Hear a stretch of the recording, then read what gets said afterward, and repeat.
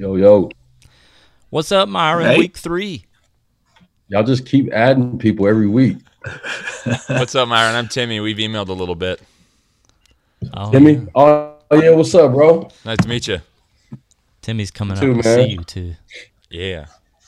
I was born in Papillion, actually. I've got Omaha roots. For real? Mm-hmm. How much does that Small count? world. Does this stock go up? I was born in Papillion. We lived in Bellevue. Went to school in Bellevue. I have Word. I What have school? Bellevue West or East? We went to a Christian academy there. I don't know if it's still around. BCA, Bellevue Christian Academy. But that was many moons ago. I was like 6. Yeah, they many I don't think Bellevue Christians. I don't think that academy is still going. Yeah. Like probably within the last few years. Okay. Ever since you left, Timmy, it just wasn't the same. Right, yeah. Myron, we have covered so much ground with you. The ground we have not covered is the fact that over the last few years you've started 32 businesses in Omaha. Rob speaks of this little chamber of commerce that has them all connected. And we want to hear about the business side and how you are using business to plant the gospel in North Omaha. Can y'all hear a lawnmower in my background? Is that one of your businesses? I was like, I don't know what kind of lead-in that is. No. No, you're good, man. I don't hear anything. Okay. Yeah, man. The reason why entrepreneurship is so near and dear to our heart, it's a human dignity deal, actually. And more even closely to that is it's a justice issue. You know, when we think about planting the gospel, we just think about improving people's lives. Like we think about justice being at the forefront of everything we do, because justice is the very principle on which the kingdom of God even exists, right? And so some would say, yeah, we want to use entrepreneurship to reach people for the gospel. And we'd say we want to elevate Jesus to reach people for the gospel, and the demonstration of his goodness to them are the opportunities that we present people. The scripture says, always be ready to give a reason for the hope that lies within us. And we've been able to give many reasons to that hope because of the demonstration of the kingdom of God through our church. And did I tell you about the time I planted in Colorado and ran out of money? No. Okay, so we went to Colorado Springs. We were sent by God. We wouldn't have been able to articulate our vision as clearly as now, but the mandate was every inner city then. We just couldn't articulate it. It's back in 2013. Holy Spirit told me to go to Colorado, so we went. And a year and a half into it, you know, just funds were an issue. And so I went into the crib one day and looked around and saw what we had. We had a Kirby vacuum, some baking soda, a Dawn soap, some Dawn soap, a couple washcloths, $100, and a suit jacket. So what did I do with all those items? I started a detailing company, automotive detailing, put my suit jacket on, went down to the local car dealer and said, hey, my name is Myron Pierce. I'm the founder of Front Range Detailing. Would love to talk about business. Did you make up the name on the way down? Yeah, all at one time. He's like, sure, you know, we could do business. Do you have dealer tags? I didn't even know what that was. I just said yes. When you say dealer and when I say dealer. Yeah. My tags may be significantly different than yours. So yeah, got all the way legit by the end of the week. And by the end of 3 months, we were several contracts deep right out of my garage. And we got so busy and scaled so fast, we had to move. We were bothering the neighbors. And so made a few phone calls to a friend, said, hey, what would it look like if you exercise generosity one time this year and it kept multiplying over the span of a myriad of years? Like, how would that make you feel? And that's a business guy. And he said, what do you mean? I said, well, I want you to make an investment in my company. And he did. He gave me 15 grand. And so that allowed us to scale. We ended up in a 6-bay facility, 30,000 a month, 10, 12 employees. I mean, it was just crazy, man. And so probably a year into it, I said, man, it's not enough to for me to grow a growing company and to scale it and to be pastoring a church. But what if I could use my influence to help more entrepreneurs who don't have the social capital, who don't have access to capital, And so we launched Thrive, Thrive Colorado Springs. And, unbeknownst to us, the mayor would later get behind it, give us $1 million and an incredible team. We just built an incredible team, and it really became an access point for people to reframe what they thought about the local church, because they saw a pastor leading a nonprofit organization that's helping people discover their entrepreneurial talent and using it as an economic driver to improve the community that we were ministering in. And so in that time, man, it really taught us really helped us build a model for every inner city. So by the time God had sent me back to Omaha, we had a full-fledged model on how to plant the gospel, how to mobilize everyday missionaries, what we call hope dealers, and then how to leverage the capacity and potential of everyday people in the inner city. And so that's the story that God's writing right now. I gotta sit with that a minute. Yeah. Corey, did you have something bubbling up? You look like you had a question. It was more like, I don't want to show my cards too soon because I already asked Myron to be my best friend last week. But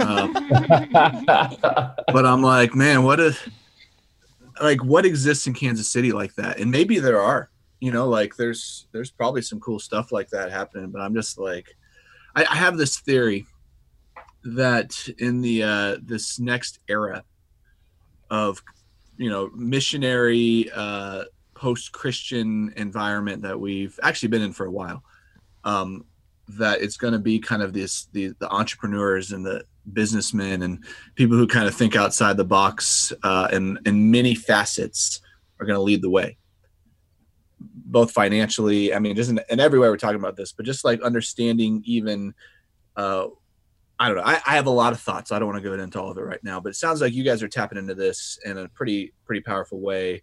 And we just need to learn, man. We need to learn how to reproduce that city to city. We need to learn how to reproduce that in urban areas in particular. I think that has been such a cool thing to see you guys doing. So I don't know. Those are my thoughts. I'm going to shut up because I'm going to hear from you, man. Well, I think as I listen to what you're saying, I want to go back to that original comment that you made of justice and how that is driving, embodying the kingdom of God in the world. Because I think, again, we're in this kind of series of planting the gospel. We spent several weeks with you, and this is just a unique way. People do not think this way. We don't think about justice. We don't think about businesses embodying the kingdom of God. I mean, some people do, but I'm talking about how do we reshape that thinking. So I kind of want you to go a little bit further on what your thoughts were about how that sort of emerged in you of the dignity of work, why justice is so important, and why, like, the paradigm, the mental shift that we need to make to embrace that more.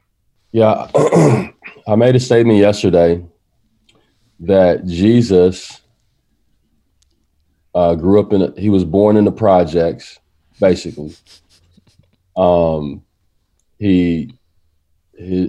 maternity ward that Mary was in was a dirt floor. Both his parents and Jesus were refugees, and that was the context in which Jesus grew up in. Jesus grew up in the inner city. Galilee or Nazareth was so overlooked that the Hebrew Bible doesn't even refer to Nazareth. So think about this. Jesus was an inner city kid and a millennial. He started no, seriously. The new millennial. Like, like Jesus for real was an inner city kid, right? And so if people want to know what God is like, you have to come to the inner city. Because Jesus said when he gave the parable about you fed me, you clothed me, you came to visit me in prison, and they were like, well, what are you talking about? He said, if you did it to them, you did it to me. So the point he's making there is, I am the inner city. When you look at the prostitute, you're looking at me. When you look at the kid in poverty, you're looking at me. And so if he has decided to identify with the inner city in that capacity, then his heart has to be justice. Mm-hmm. Most people see the parable about the employer who went out to hire some guys, and then at the end of the day, he hired some more guys, and they all gave him the same wage. Most people will call that socialism. I call that the heart of God. Why? Because God cares so much about inequity. He cares so much about injustice that he was willing to identify with being an inner city kid. Why does all that matter? Because when you talk about entrepreneurship, when you talk about justice, they're inseparable. When you talk about caring for those like us born in this context, like Jesus, what point am I trying to make? Like, when you think about the idea of justice, it's always on the mind of the minority. It's seldomly on the mind. Let me give you a classic example. I don't know if I shared this last week. Our local police department in 2002 received $100 million. Right? It's good, protect and serve. I have a problem with that.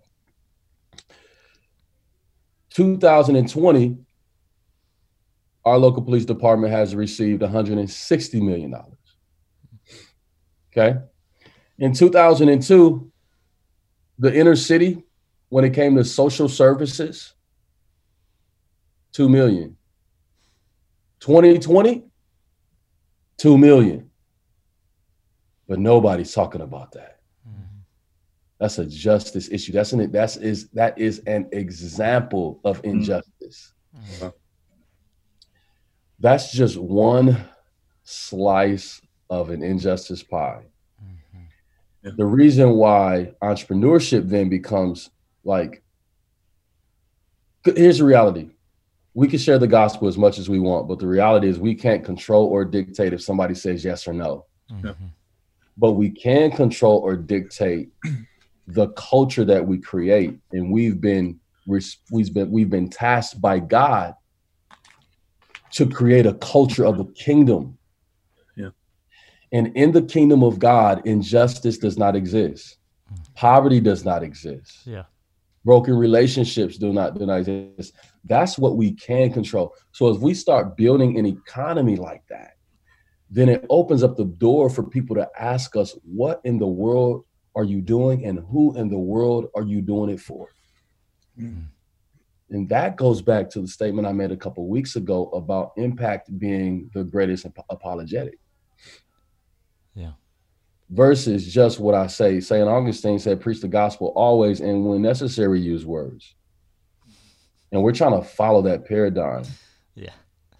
Because people don't care what we say in the inner city when they're struggling trying to eat, when they're struggling trying to get a job. Just saw that there are 1 million unemployed people in America right now. I wonder what area the majority of those unemployed people are. Yeah. You know what I mean? So like that's why it becomes so important for justice to be a centerpiece to what we're doing, to what anybody's doing, right? There is this I think as we look at moves of God, there is this always a significant everything that you're describing. There's a holistic ministry idea where I think a lot of the times that we have erred in the last 2,000 years as missionaries is sometimes we lean way too much into, we just want to proclaim with words and get people to pray a prayer and then kind of move on. We as Americans love that evangelistic strategy, by the way. And then maybe sometimes the other end, where maybe we'll get too much in the weeds of mercy, compassion ministries or something, and not necessarily proclaim the salvation or what of Jesus brings. What I love about when we track mighty moves of God is that doesn't seem to be on opposite ends of the spectrum. Right, that Jesus somehow incorporated all of that so beautifully. And I think Matthew 10, right, when he sends out his disciples, and it starts off with him basically saying that he had compassion on those that he was listening to, right? So he healed the sick, right, and then he sent them out and said they're like sheep without a shepherd. Go, and then they find persons of peace and they proclaim Jesus, among more and more people. And so as you're talking about all this stuff, and I want to keep pressing into this. I also want to press into this. What does it mean to be a hope dealer? Some of these guys that you're raising up and these everyday missionaries that are planting the gospel. I mean, I'd love for you to maybe you guys talked about that in podcast number 1. But like, what exactly is a hope dealer, and what does that look like in your context? How is the hope dealer connected with businesses too, by the way? Yeah. Because we're hope dealers everywhere we go. Oh yeah, but to be a hope dealer is to be a disciple maker. Yeah. So right, so go ahead. So the process of disciple making is leading people into a hope-filled life in Christ. Yeah, amen. And the dream behind that process is every inner city. And so, so for us, a hope dealer is a disciple maker. Just Right. So I was one of our church plant resident. I was talking to him yesterday, and by the way, he's an entrepreneur. Faith-jump.com is his online e-commerce store. And he played D1 for Nebraska and then a little bit with the Kansas City Chiefs. Brandon Kenny's his name. And he came and hung out at my crib yesterday. And he said, Myron, I got it. I said, what are you talking about? He said, man, I want to provide an opportunity to kids so that they can play at the highest level in life. And I said, tell me more. Now that statement right there, I coached them for an hour on teasing that out. But what he's giving birth to is what he's calling alliance sports training. And the whole goal is to train kids in athletics, but to use that as a springboard for character building, discipline, spiritual formation. And that's just one example of how we've created and crafted a dream factory in our culture, in our family church, our spiritual family here. Somebody write that down. Dream Factory. Yeah, we're a dream factory because that always happens to people in our spiritual family. You know, I think of um, what's her name, Troy. Troy came to me about 6 months ago, and so prophetic. She said, "I want to launch Benjamin Academy in the inner city, you know, and provide a spiritual culture for kids to grow academically." And talked to her a few weeks ago. She says, "I'm ready. We just need to chat and sit down." You know, and it's like this always happened. And people are like, "Man, tell me the program that you guys are," and I'm like, it's just our culture. Like we are a dream factory for hope dealers. Like if you get connected to this movement, it's like you're either going to leave because our dreams are too uncommon and crazy, or you're going to stay because you're like, this is who I am. And so like we just need more hope builders like that in the hood. But I think we have to create a culture of dreaming and apostolic imagination, and consequently things like that just happen. Yeah. So some of the language we use with gospel and gospel planting is the whole expression, the whole story, the whole life. It's kind of 3 parts. And, when we teach on it, we talk about gospel presence, gospel demonstration, and gospel proclamation. And I think that's a little bit of what you were saying too, where there's this embodiment of like, it begins with gospel presence. And these businesses are a gospel presence. And because they exist, actually, I'm going to say these things and you can go, no, you got it a little wrong or backwards.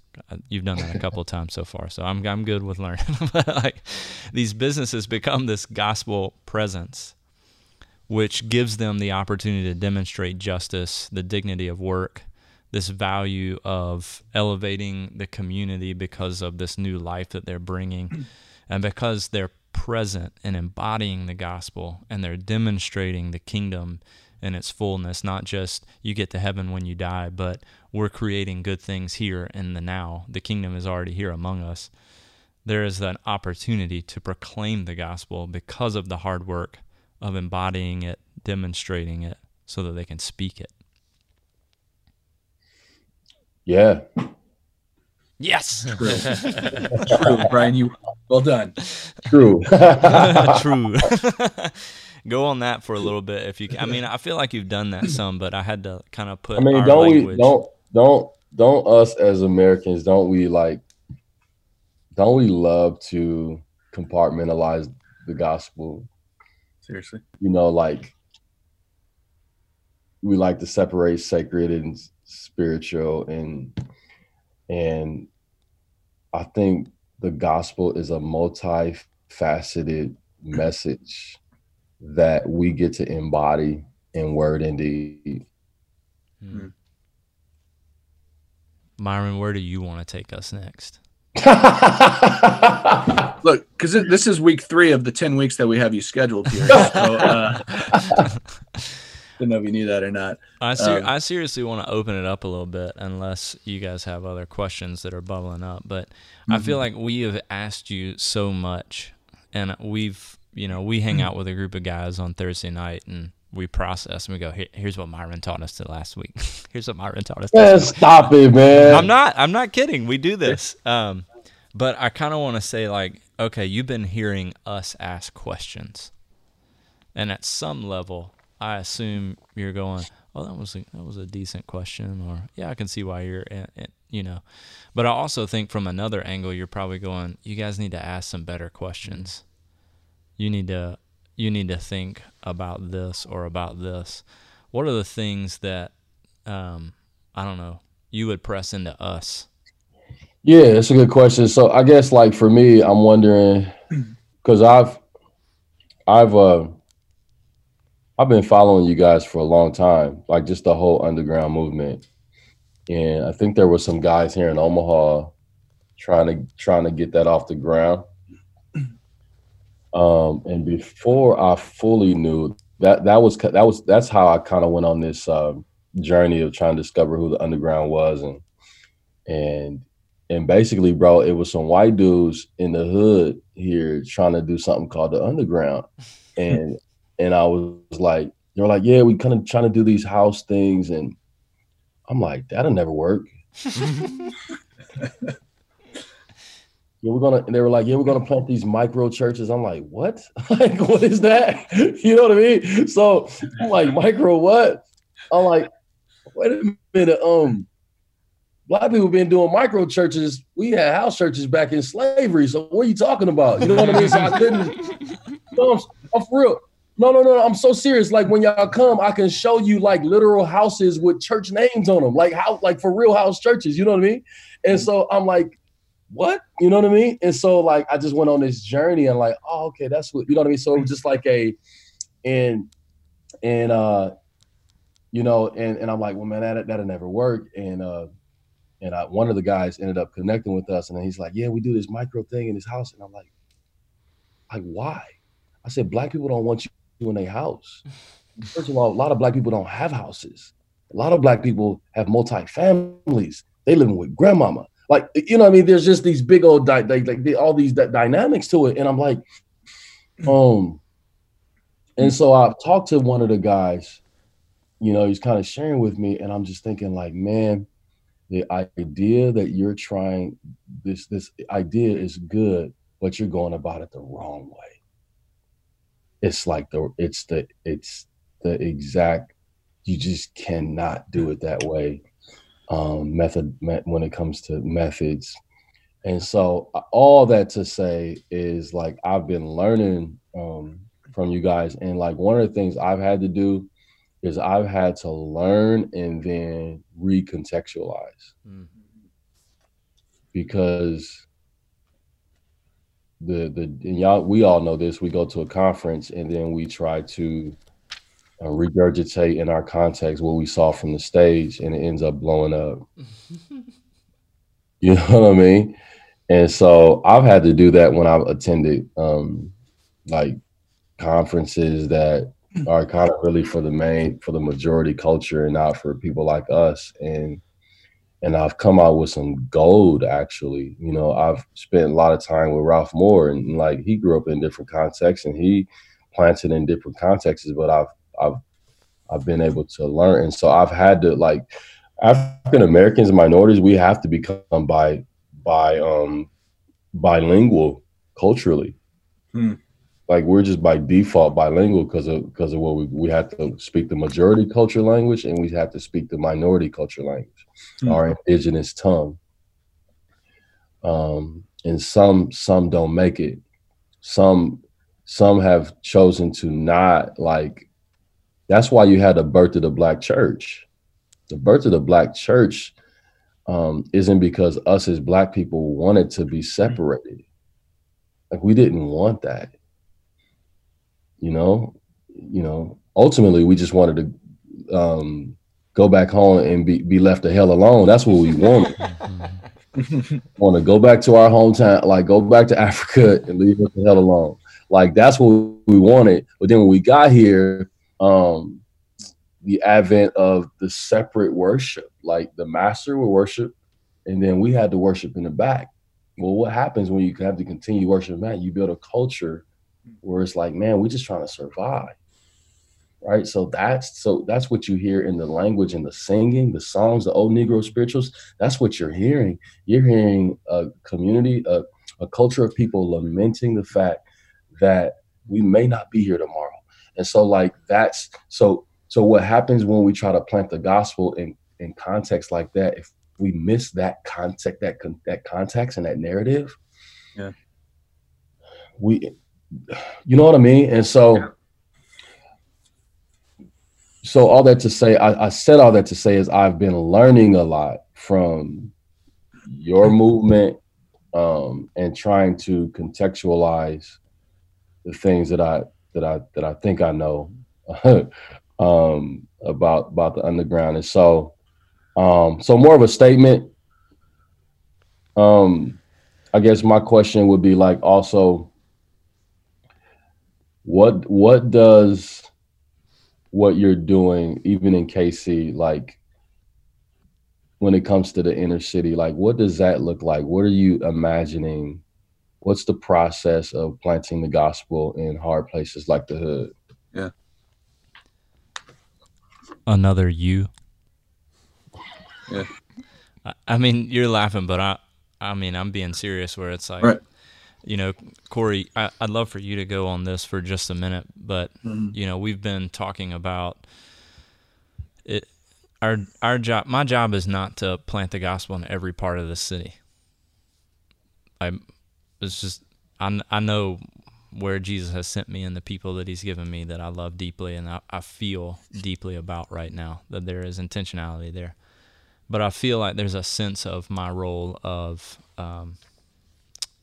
Corey talks about city catalyst and champions, and he's going to go further on this in a minute, but I'm still talking. So, so how do we find the other catalysts that want to raise other champions up, that want to, you know, based on every part of the city and how every part of the city is different, and who are the people, you know, he used this language of they have a reason to belong there. And we just want to provide a bigger network for us all to belong in. There's like this big family that deeply cares about the gospel saturation of this city, that every man, woman, boy, and girl have repeated opportunities to see, hear, taste, experience the gospel and have the opportunity to respond to it. And I don't know the full answer to your question, but I just believe there are more gifted people like you that see it. They know that narrative and they know that story and they have that reason to elevate that part of the city. And it's our job to just like connect all of us together. I have that assumption or that belief. I feel deeply convicted about it, but again, Corey can go further. You got to unmute though, bro. Your mouth is going 90 to nothing and nobody's hearing anything. I'm muted, guys. I just like, I was like, I'm trying to interrupt you for the last 20 seconds. Why do you keep talking? Oh, no, I mean, I think the reality is what Brian just said, is that if I don't have a reason to belong in a community, I don't have an effective voice. And when that's just a general statement. That's from any group of people in the city.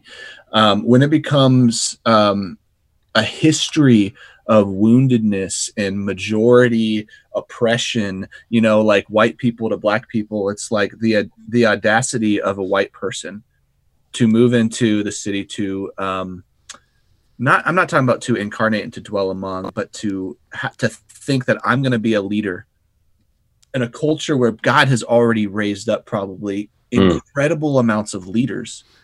They may not know Jesus yet. I mean, it's kind of what you were talking about last week. Right. I mean, they might be multiplying in all these other ways that aren't kingdom, but man, like God has raised up and is raising up leaders. And so it is the principle of indigenous leadership that we see in movements globally throughout history. And the best people equipped to reach people are their own. And so you referenced Mark 5 last week, right? With the demoniac.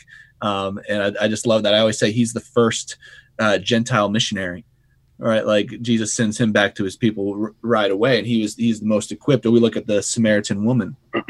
She goes back right away, right? We look at Levi and he goes back to his tax collectors right away. There is a reality that God raises up people to be able to reach their own.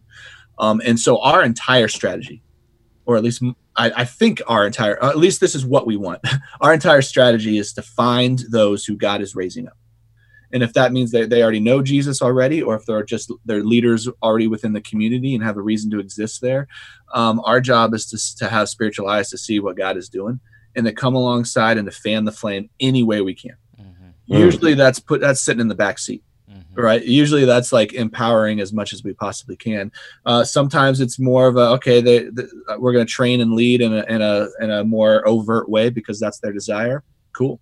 But right now I've been in about really ever since, this is me personally speaking now, ever since George Floyd, My heart, and I know so many people within Underground, our heart has been burning to not be a part of the problem, but like whatever it means to lay our privilege aside, to be able to find and to give as much voice to particularly the Black community in Kansas City, to say, lead the way. What can we do to lay aside our privilege in order to give more of a voice, whatever that looks like. We just long to see it. So for months, my prayer has been, God, lead us to the Black leaders in the city who have a heart for gospel saturation, who have a heart for the things that we're saying. God, raise them up. I know they're there. I just don't know them.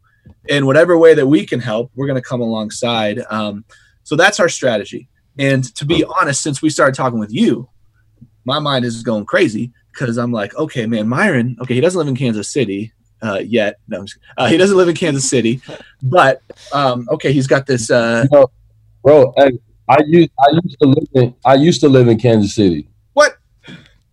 Yeah, I used to live in from 8 to 13. I lived in Kansas City and Kansas City, Kansas.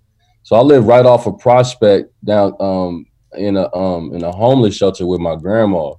Wow. And for the first year in Kansas City, and then we moved over the bridge to Kansas City, Kansas. I lived in Wyandotte County. The dot. Man. Yeah, Wyandotte County, went to Northwest Middle School. Really? Yeah. So I know them streets.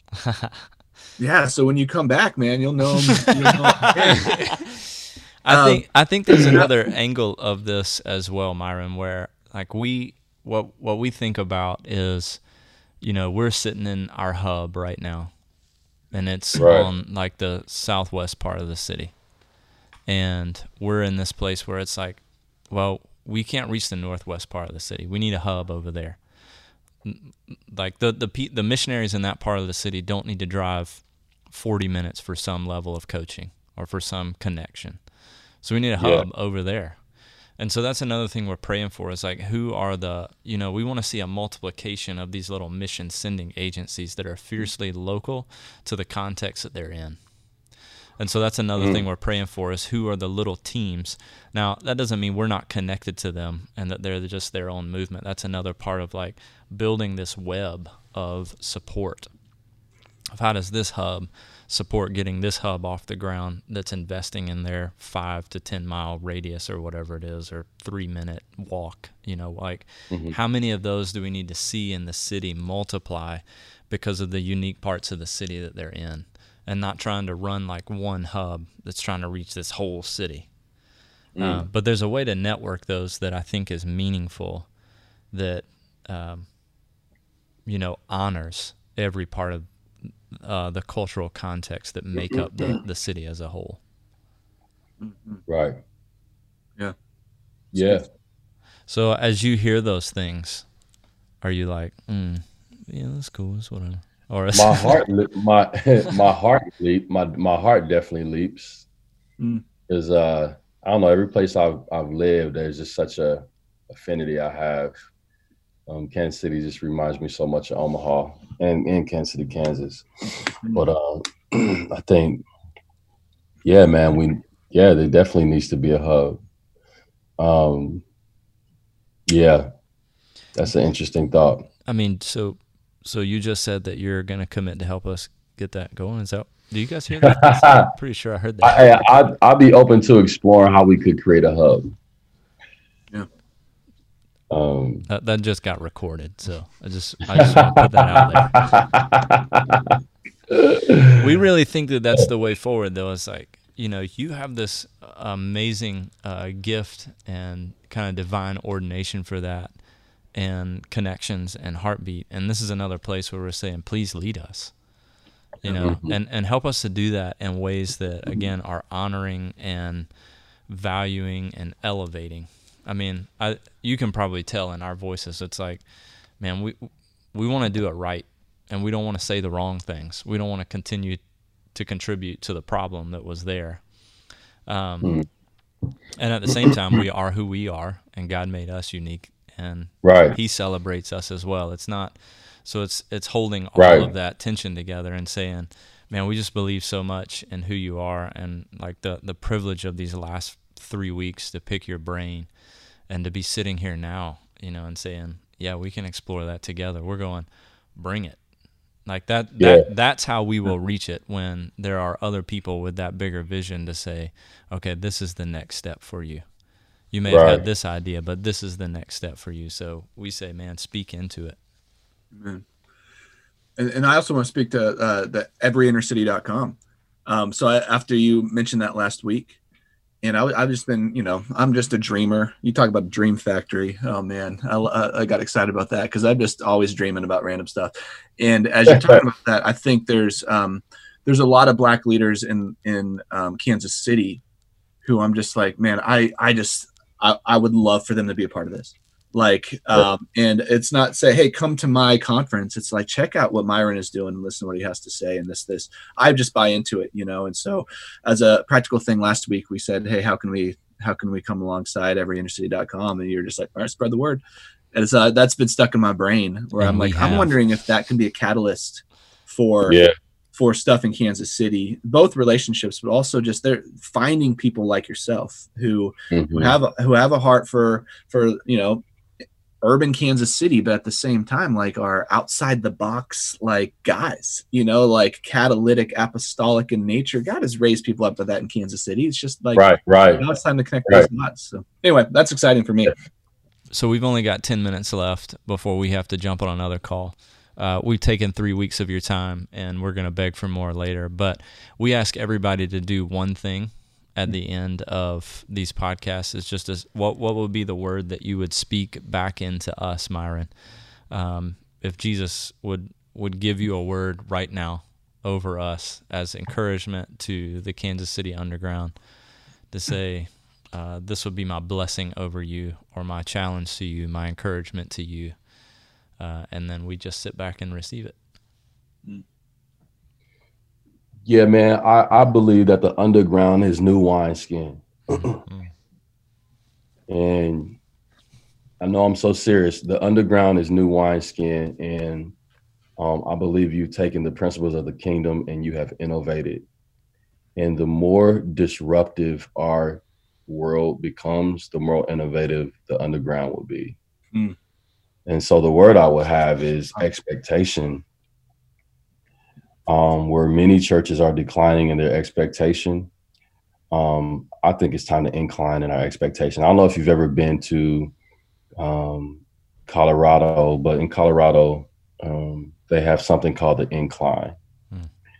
And I've been up the incline, and it is hard.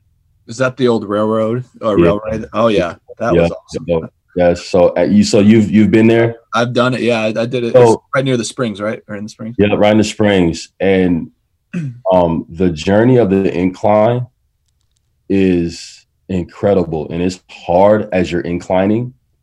But when you get to the top, there's no feeling to describe.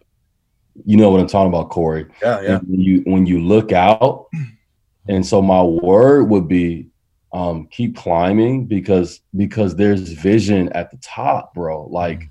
So keep climbing. I think keep climbing looks like keep expecting. Yeah. Because KC Underground is a new wineskin that God's raised up for this time. Man, Myron, thank you so much for the last 3 weeks for sure, and for all of you that are listening. Just know that this relationship is going to continue, and we're going to learn so much from what's happening in Omaha and from this brother of ours. So, grace and peace.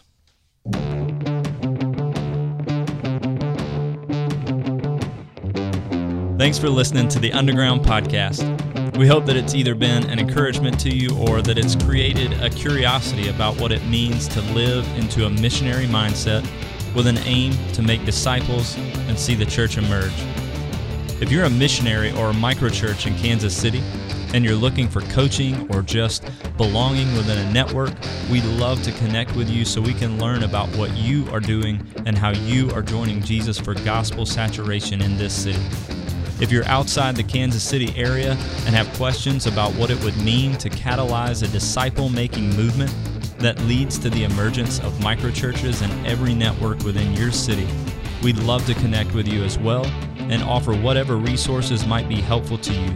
You can find out more at kcunderground.com. Grace and peace, friends.